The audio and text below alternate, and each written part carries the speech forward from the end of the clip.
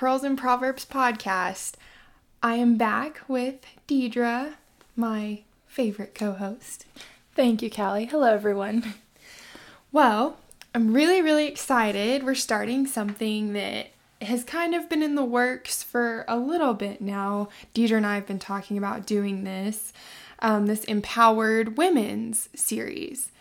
Well, and Callie, I know that you started off this whole podcast with the story of Deborah, and so I really think that it would be great to continue this whole series of empowered women and just kind of reveal how important they are, that we need to know about them and learn from them so we can kind of pattern our lives like theirs.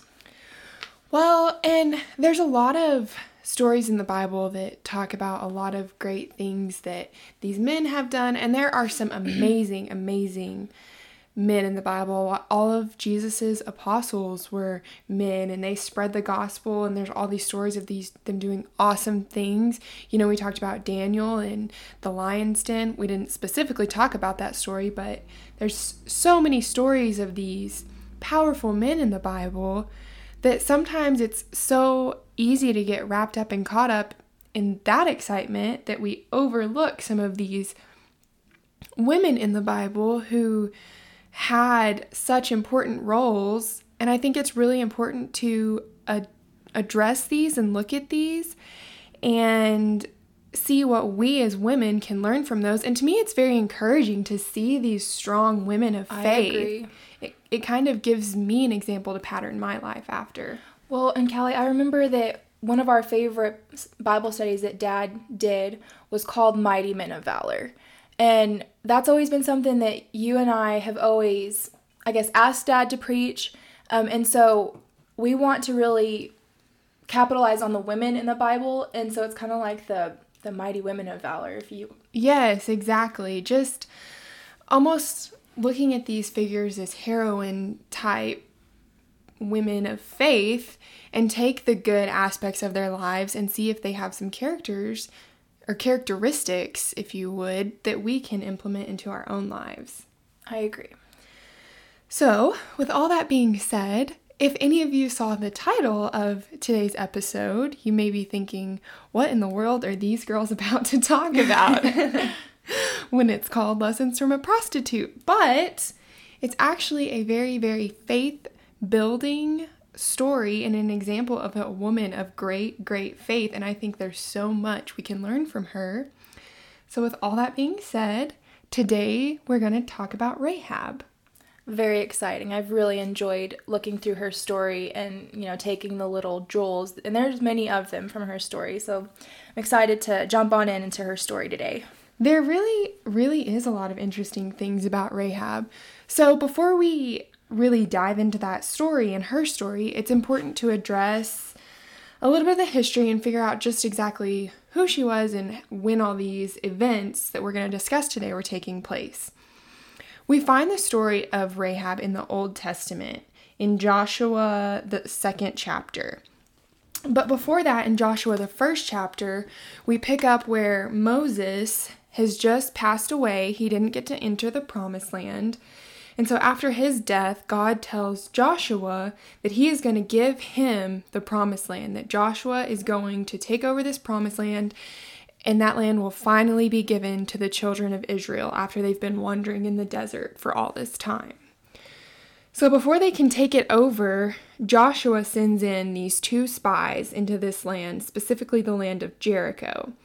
And these spies go in and they're staying with this prostitute woman named Rahab, and she lives there on the wall of Jericho. So it's kind of the perfect hideout for these men.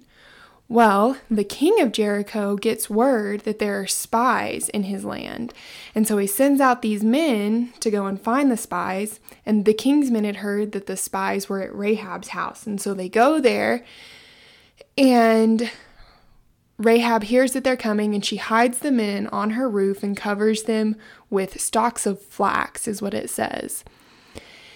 And then the men come, and she tells them, no, the spies were here, but they left. They went this other way.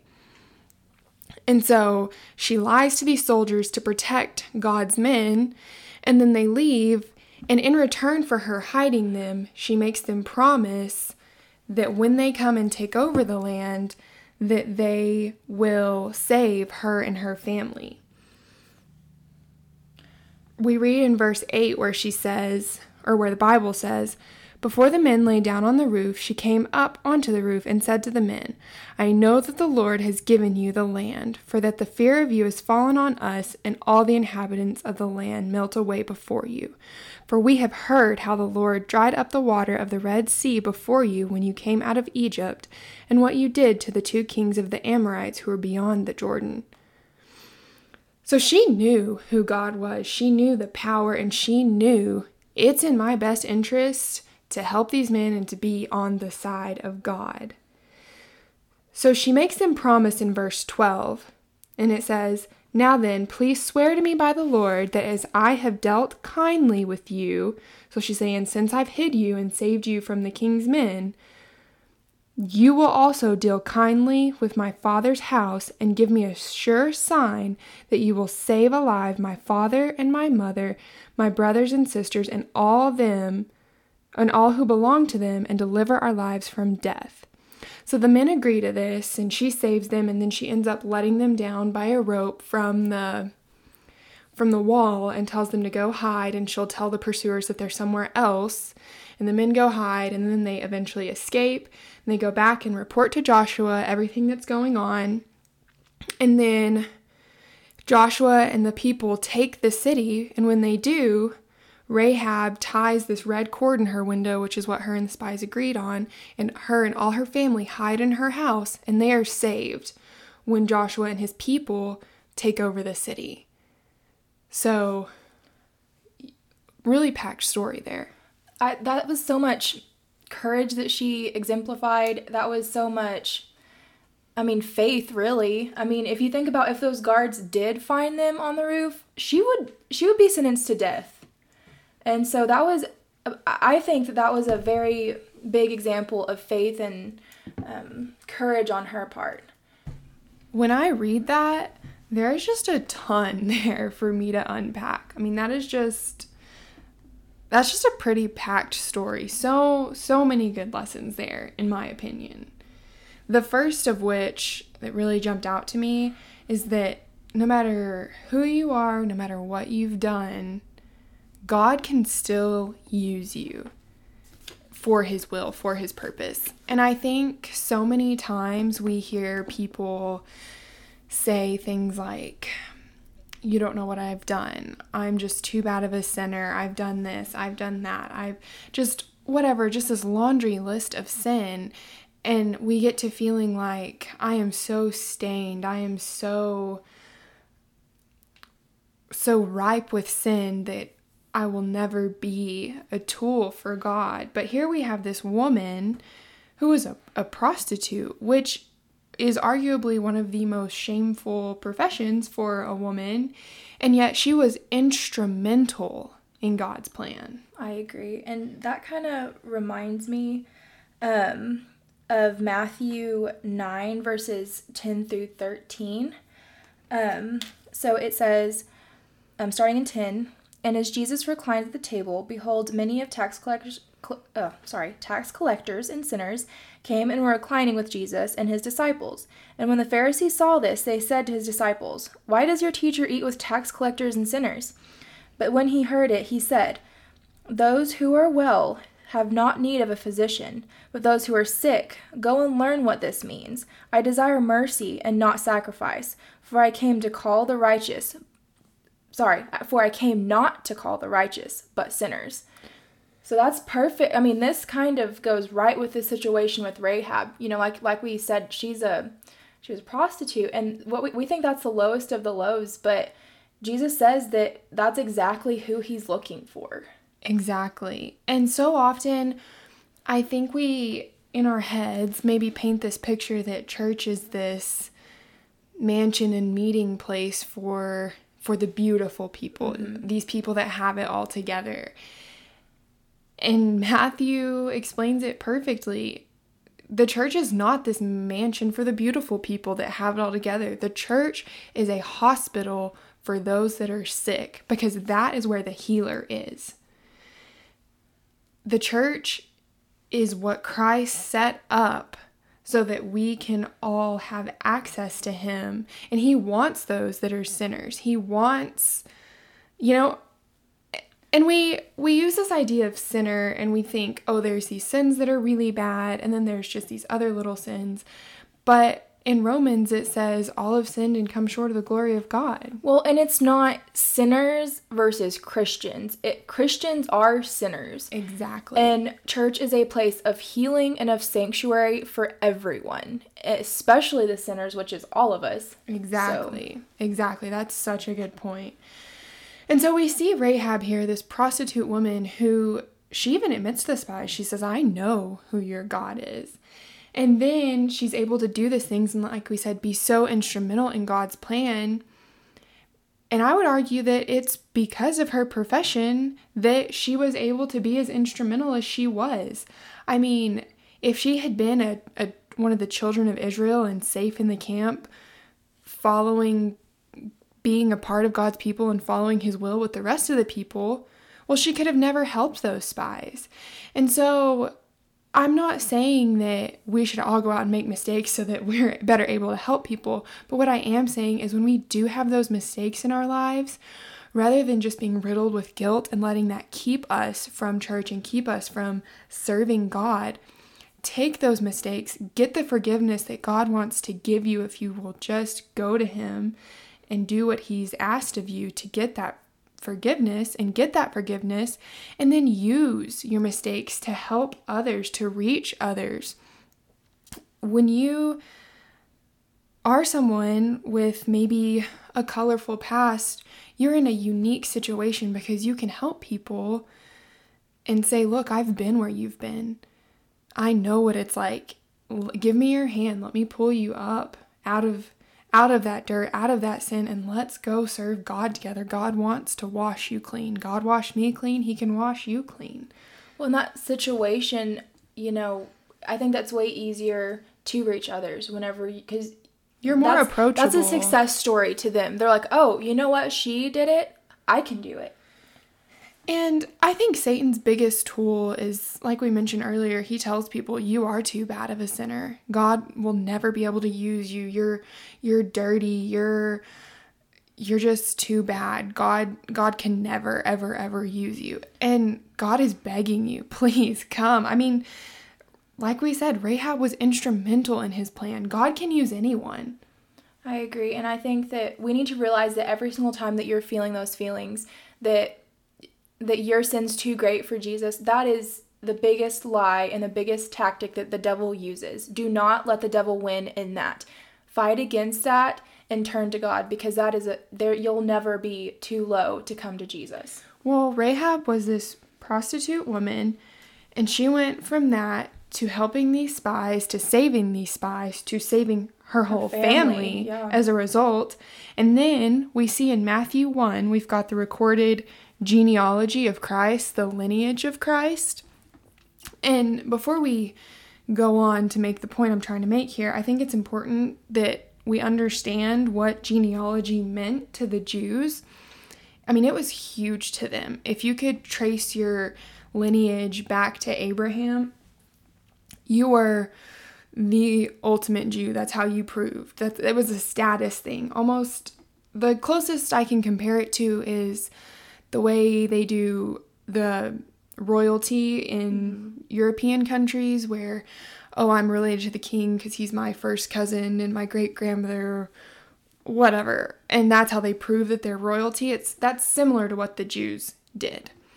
In Matthew 1, verse 5, the Bible records, and Solomon, the father of Boaz, by Rahab, and Boaz, the father of Obed, by Ruth, and on up to verse 16, where we have Jacob, the father of Joseph, the husband of Mary, whom Jesus was born. So we see Rahab here in the lineage of Christ himself, which is a huge deal. We just established how huge genealogy was to the Jews. So this non-Israelite prostitute woman was mentioned in the lineage of Christ our Savior. Well, not only did she do this great act of saving these spies, but it also shows God's hand in all things, because it turns out that Rahab is the mother of Boaz, which if you look back in one of our, previous episodes, we talked about Ruth and Naomi, and Boaz is actually Ruth's husband.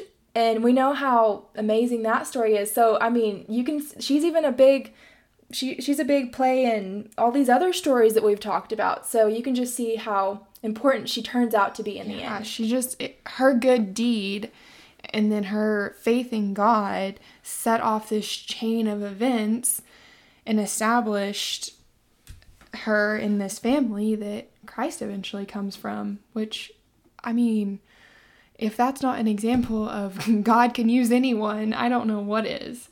And so the biggest thing, if you guys get nothing else from this story, if you're somebody who feels like I can't go to church because I've done all these terrible things, or I can't tell others about Christ, I can't serve Christ because I've done these things, I hope, if nothing else we say today, I hope you get that that's just simply not true, and that it might actually put you in a unique situation to reach people.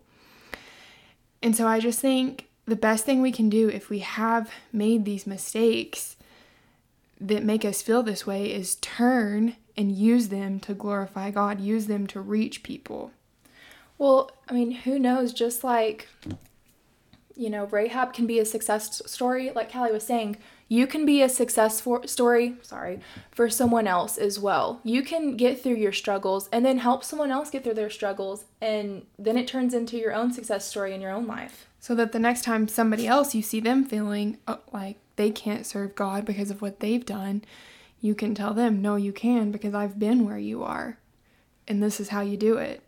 That's very uplifting to me to know that when there's someone like Rahab, and I think, I look at my sins and I think, you know what, I am no better than her with all of the things I've done in my life. But then you can see that you can make a difference, and not only in one person, but in generations to come. Very, very true. Very good point. The next thing I want to address here is the faith that Rahab had. This woman was not raised hearing about God. She was most likely raised to worship idols, so she didn't have a great understanding, but she heard the things that God's people had been doing and recognized that they were only able to do those through the power of God. And we read this earlier, but I want to read this verse again, Joshua 2 verse 9. Speaking of Rahab here, the Bible says, "And said to the men, I know that the Lord has given you the land, and that the fear of you has fallen upon us, and that all the inhabitants of the land melt away before you. For we have heard how the Lord dried up the waters of the Red Sea before you when you came to Egypt." So Rahab tells these men, she's like, I know, we've heard what God can do, what God is doing, and we're afraid. And that's why she was so willing to help them, because she recognized the power of the Lord, and she wanted to be on the right side of that. Not only did she recognize and acknowledge the things that the children of Israel were doing, like crossing the Red Sea and winning these battles, but she also understood that it was through the power of the Lord. She understood that there was something bigger here than just this army. She knew that there was more backing them. She knew the power of God. So then, to make that applicable to our lives, Rahab believed that the power of God could not only take over the land, but could save her and her family, no matter what they had done. And so it comes down to us. Do we have the faith that when we ask God to forgive us of our sins, do we have the faith that believes that those sins will actually be removed? The Bible says he removes them as far as the east is from the west, and that's unending. So I think we can really look at this example, and if we'll take it to heart, that's something that we can apply in our lives. Self-forgiveness is one of the most difficult things for me. I know it is for a lot of people, but really it comes down to having an understanding of the nature of God, of who God says he is. And the Bible tells us that God cannot lie. So when he promises things like he'll remove our sin as far as the east is from the west, or when he promised through the spies that he would save Rahab and her family for what she had done, he carries through with that. Well, Callie, like we said earlier, self-doubt, just not being able to forgive yourself, that is 100% a tool that Satan uses against us. And I remember when I was a kid, I remember telling Mom that I was a sinner and that I was afraid that my sins were too great for, like what you were saying.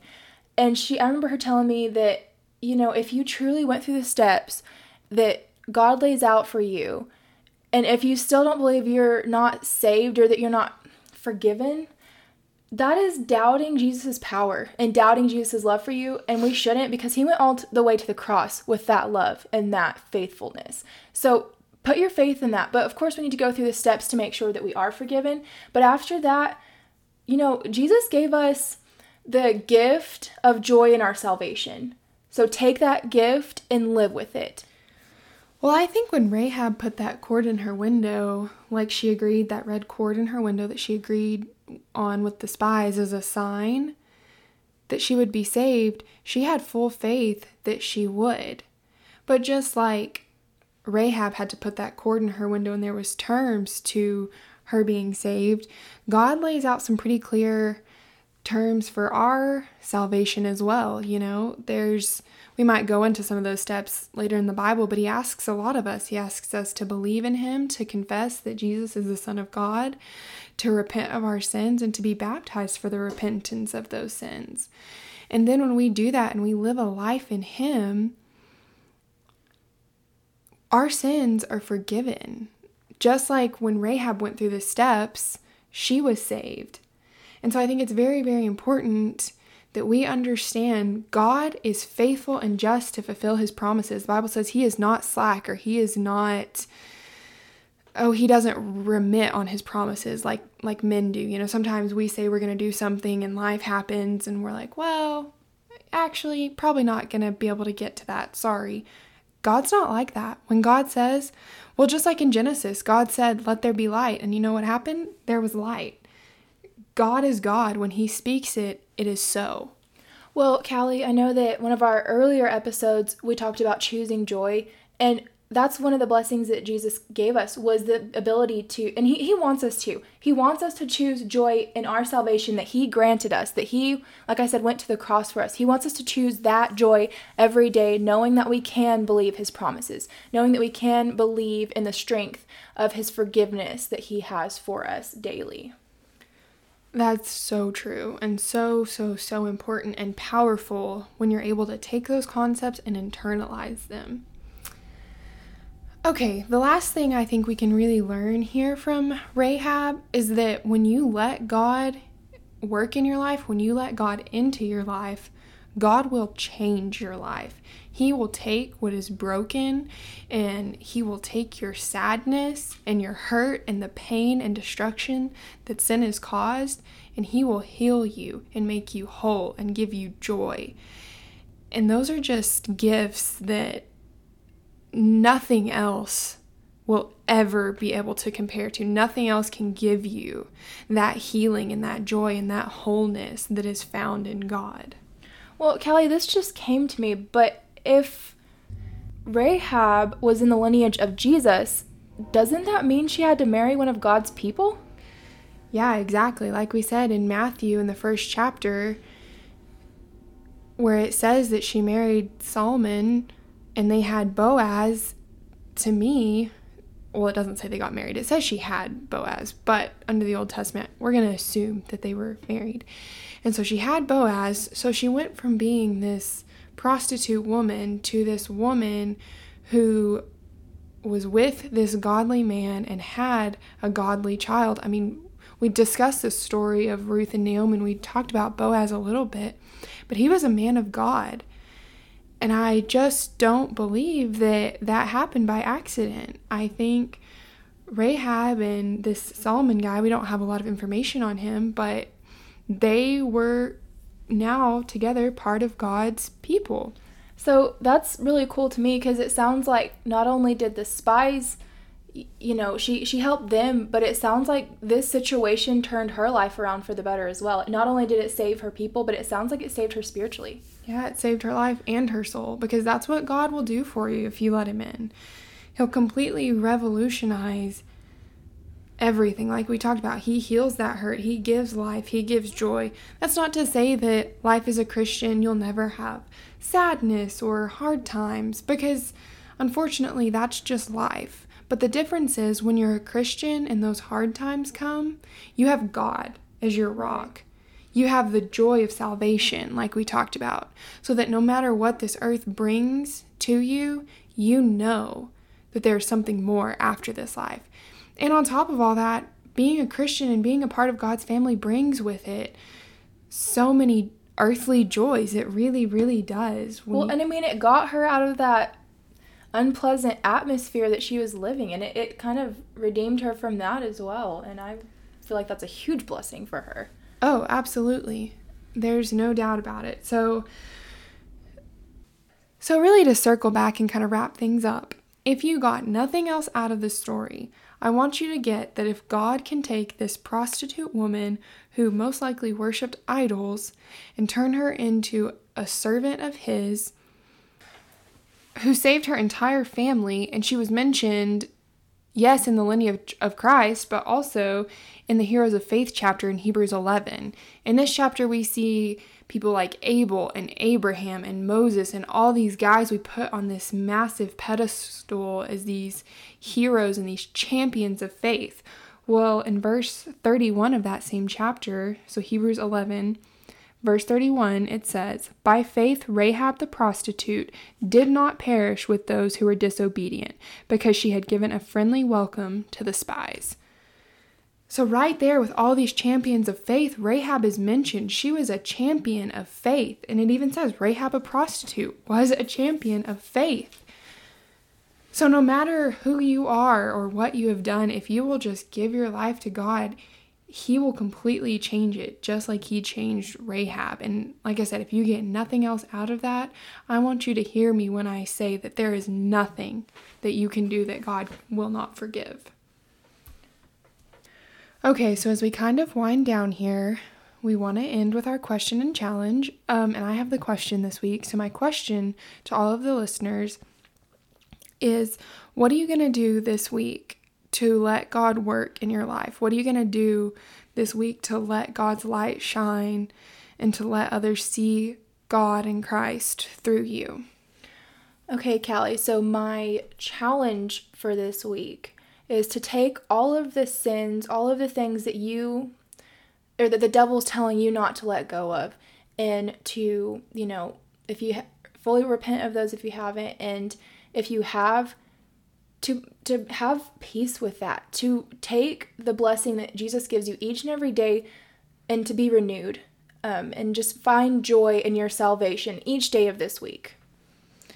That's a very, very good challenge. I love doing these because it's always something that I can use, and I hope our listeners find these useful, but it always gives me something to reflect on and a way to try to better myself. So that wraps it up for today. We will have another Empowered Woman lesson from the Bible coming to you next week, so tune in to find out who our next character is that we take an example from. I hope you guys enjoyed today.